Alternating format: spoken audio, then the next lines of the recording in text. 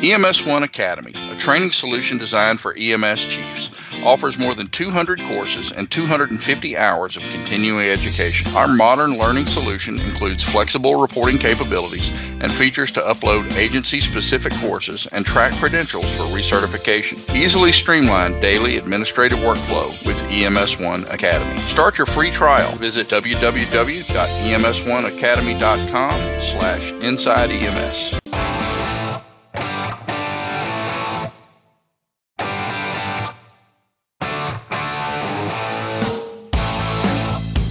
Okay, it's Friday. We all know that Friday brings us inside EMS. I'm your host, Chris Saballero. With me always is my good friend, the man of the hour, too sweet to be sour. The ladies know he's the man with the power, KG, Kelly Grayson. KG, how you doing? I'm good, man. I'm a little sunburned, a little windburned, and my career satisfaction batteries are slowly getting recharged. That's Been awesome. turning a lot of ammunition into smoke and noise this weekend, and about to leave right after we get through recording and do some more of the same. So it's hunting season, isn't it? You're going down to do a little hunting? yeah, I just got through with Bloggerado, our yearly shooting weekend in Colorado, and now I'm headed to Texas to do a little deer hunting. So we're leaving just a little bit. Well, I hope you have a good time. Please stay safe. It's going to be boring, Of course. me talking to you without you being here. So make sure you come back for next week's show. But, Kelly, we haven't done it in a long time. And we've tried to be a little bit more topic related. But there's just a lot of things that are going on in the news that I think is really kind of important to EMS. And we'll hit a couple of these news stories and we'll kind of talk about them to see how it impacts us as a career field. But why don't you go ahead and give us our first story? I think it's given what's been going on lately, that a feel-good story would be nice. And in so doing, let's go to Long Branch, New Jersey, where an ER nurse was proposed to by her boyfriend, who arrived in an ambulance with a fake emergency. Tom Ciancia faked a peanut allergy and had and apparently enlisted the paramedics, and they brought him to the hospital where his girlfriend Lauren Truly works, and he proposed to her there.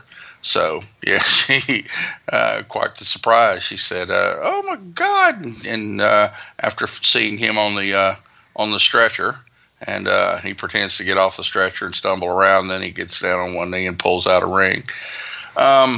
I wonder just how often paramedics and EMS people are just like super creative like that, with just a little bit of twisted, because there's nothing that says I love you, I want to spend the rest of my life with you, like scaring the living daylights out of you before you propose. I mean, how crazy is that story, man? You have to get a lot of people involved to make that work, but people are starting to become a little bit more creative when it comes to wedding proposals. And, so I guess EMS had to be involved. I guess the hospital had to get involved in something like this. And, but I don't know that this first aid squad helped him out there. I don't know that this is the first, how you want to start your relationship. But man, that's very, very creative. Well, let me ask you something, Chris. How did you propose to your wife? Oh my goodness. Most creative thing that I ever did was when I proposed to my high school sweetheart. We were having a family dinner, and my mom took the ring, and she actually opened a box of Cracker Jack and took the Cracker Jack out, opened the prize, put the ring inside it, closed it, and then put the Cracker Jack back in the box. So, that's cool. Yeah, so after dinner, and she kind of knew something was going to happen because we had talked about getting married when I came back from basic training. So this is about the time I was 19 years old. And so after dinner, we had Cracker Jack, and she opened it. And when she opened the ring, she laughed. She thought, like, how ironic is this? So then I took the ring and I said, in front of my family, I'm asking you to marry me. And It was very, very romantic, I guess. That's sweet, man. Yeah. That's sweet. I didn't know you had it in you, Chris. Oh, I didn't. I mean, my mom did, so it was her idea. So I was 19 years old, man. I didn't know any better. But so I just wake up in the morning, and I wake up in the morning and tell Nancy, "We'll get married this time." She keeps turning me down. I don't know what I'm doing wrong, man. You want me to put in a new a good word for you? Yeah, maybe we need to. Maybe I need to try the Cracker Jack thing, and that'll be the thing that finally convinces her. Yeah, we'll do it. We'll figure it out. If you have any creative ways out there for Kelly to ask Nancy to marry him, go ahead and send it to the show at EMS1.com. I think that would be really cool if we could get the listeners involved, and we'll see, man. Maybe we'll do that. We'll try to work on that as maybe a 2018 goal for you. How's that? Yeah, we'll do that. So my story is going to go back to Puerto Rico. And I've been concerned about this story, Kelly, because it seems that there are challenges that are going on down there in Puerto Rico. And, the story says why states took so long to dispatch disaster aid to Puerto Rico. And, and you hear the news that, one person is saying that it's challenging. Other people are saying they have what they need. But I still feel that as a United States territory, we should have been able to take care of this a little bit better than we did, as we did in Texas, as we did in Florida. And, I'm hoping that one day in my, in my lifetime, we get to see what statehood is about, where Puerto Rico becomes an official state. But, anything that we have, where we have responsibility for a country as a territory, we've got to make sure that we're right there, Johnny, on the spot, as if it was the state right next to us. So I'm really concerned about the people that don't have electric. These are people that have medical conditions that need machines. And it just kind of gives me a little bit of pause to say, why do people have to suffer when we have all the resources that we have in the United States? I in the story has it that the president of the National Emergency Management Association, Mike Sprayberry, stated that there were some concerns about Puerto Rico's ability to repay the states for their assistance, but they also said they were much slower than Texas and Florida to make its first formal request. I'm wondering if Puerto Rico being a territory rather than a state, if the infrastructure or the process for asking for aid wasn't as robust, or if there wasn't a formal policy in doing that, and they had to kind of figure it out on the fly. But in any case, it would seem that they were a little slower asking for aid than other states, and some were reluctant to dispatch aid on their own without knowing how they would eventually be reimbursed for that. I heard from a person in the know who said that I don't know whether this was in Puerto Rico or in some of the states that were mobilizing rescue resources, but there was a fairly large truck driver strike, which is one reason a lot of supplies weren't getting sent from distribution points in a timely fashion. So that's kind of interesting. But let me ask you this question. I mean, we've went through this before: Katrina, Rita. Mm-hmm. We've got Harvey, we've got Irma. When we know that these, places, or even in this case, Kelly, I mean, if we know that some of these states, I mean, you're down there on the Gulf Coast as well, shouldn't we have distribution centers already in place that we know? Should. You know what I mean? So what is it that we're learning from these disasters? I mean, a couple of weeks ago on the show, we were talking about, the Las Vegas shooting, and we were saying that, we should be able to take this blueprint and put it on Main Street, USA, and whatever, city you're in, and say, okay, this just happened on the corner of X and X, and you're the EMS leader or whatever it is. How do you handle this? Well, it doesn't seem like we're learning from the lessons that we're learning from these natural disasters, that we're still having challenges all these years later after Katrina of taking care of the citizens of areas of natural disaster?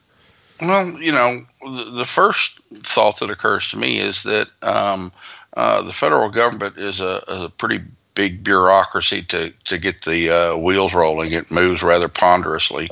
And secondly, it being government doesn't really know how to do things very efficiently.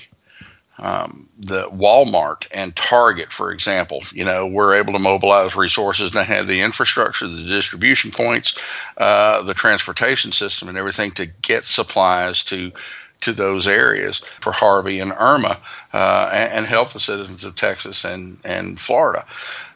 I've heard a good friend of mine has said in the past, and I kind of starting to agree with him, that rather than do this ourselves, we might be better off just contracting one of the major or several of the major big box stores for disaster assistance. Yeah, that's interesting. That's and an farm interesting that concept. out because Target, Walmart, grocery store chains, Costco, those sort of things, Costco. Yeah, Sam's Club. Those guys have the distribution points in place. They have the transportation infrastructure and the personnel, and a fairly sophisticated system for tracking all this to get it where it needs to go. I doubt we'd see the stupidity of sending a tractor trailer full of ice like it was done in Hurricane Katrina to sit on the side of the road and melt. That sort of thing.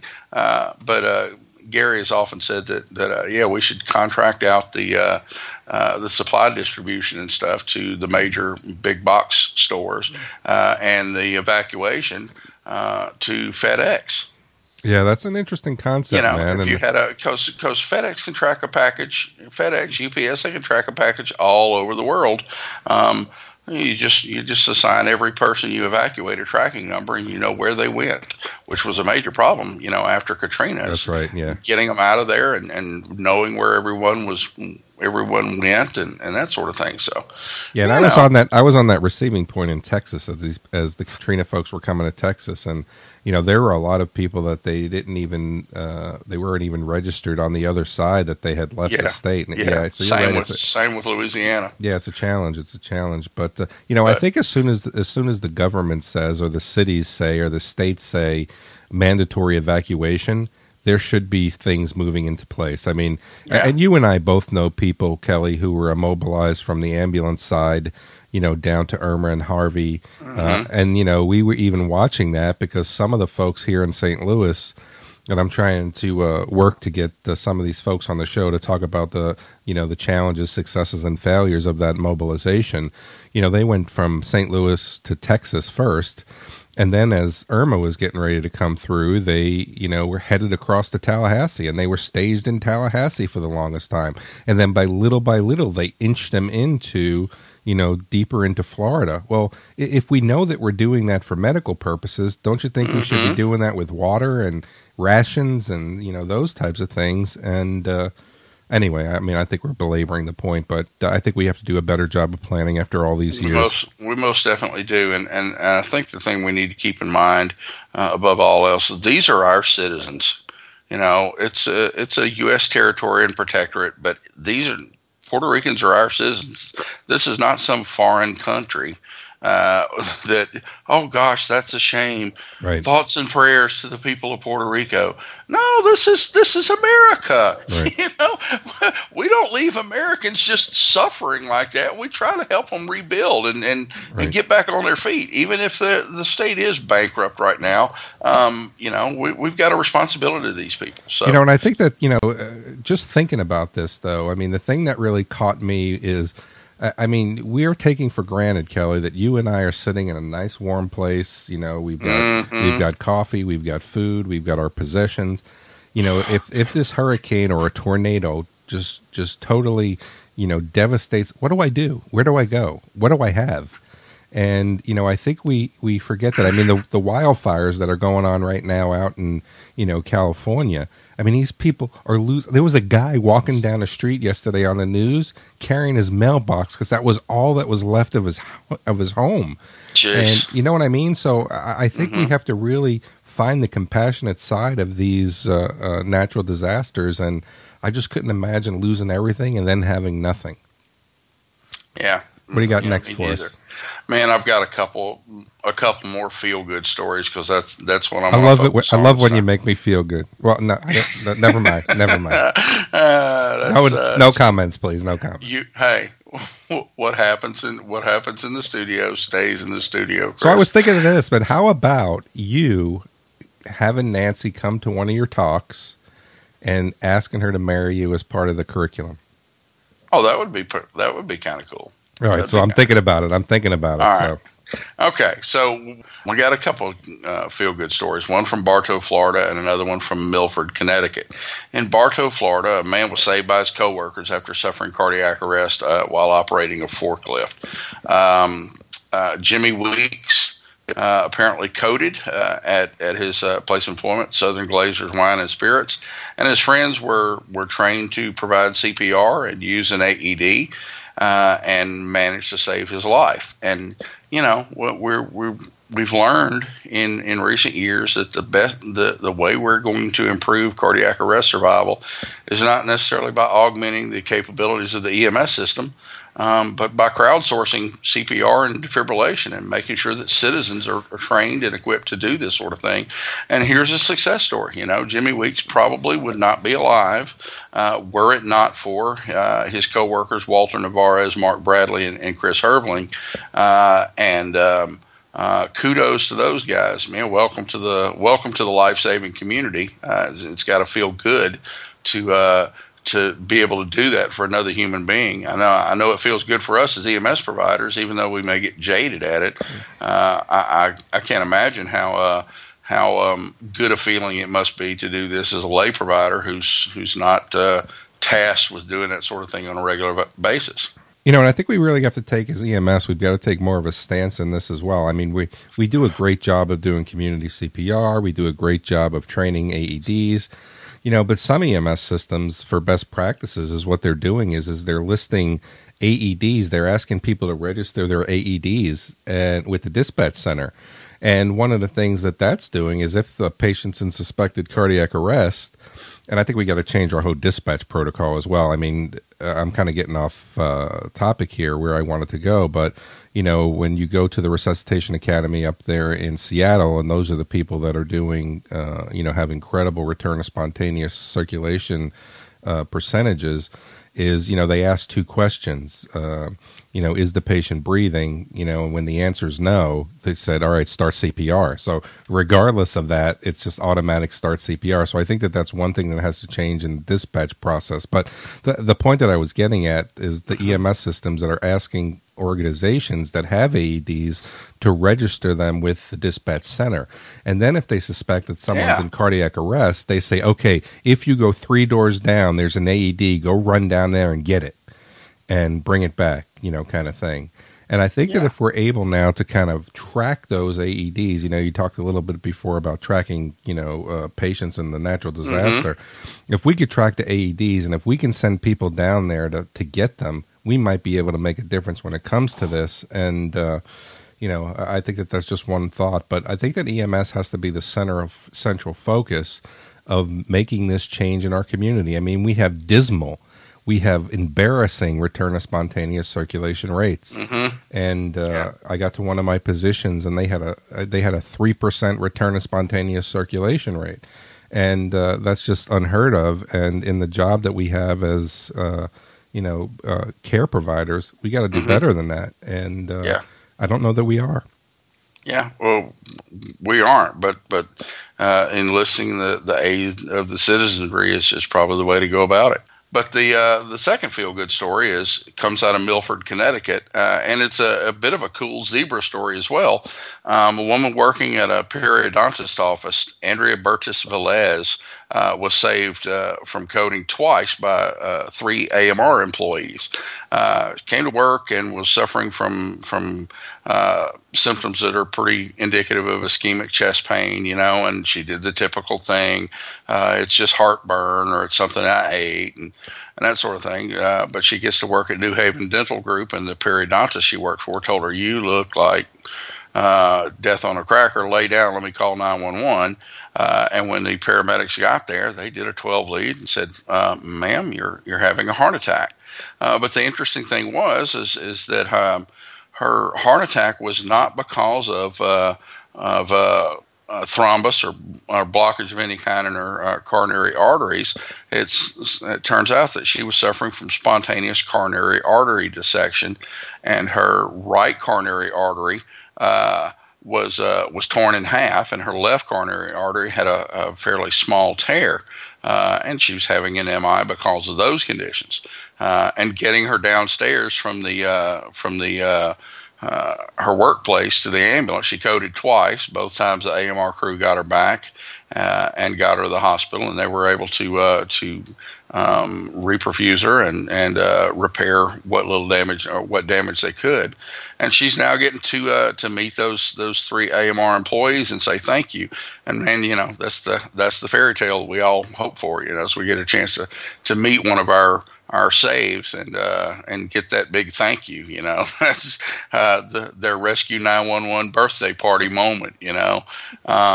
And strong work to those AMR employees that were able to save this woman not once but twice from coding, and to the periodontist as well who called 911.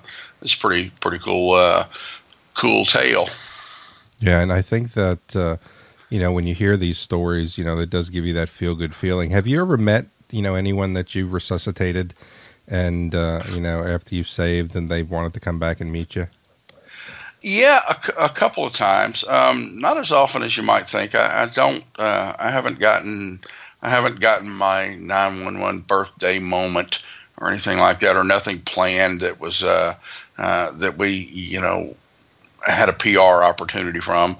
Once a woman knocked on the door of the ambulance station and brought cookies. And we were like, "Thanks, ma'am. Who took care of you?" And she said, "Well, you did."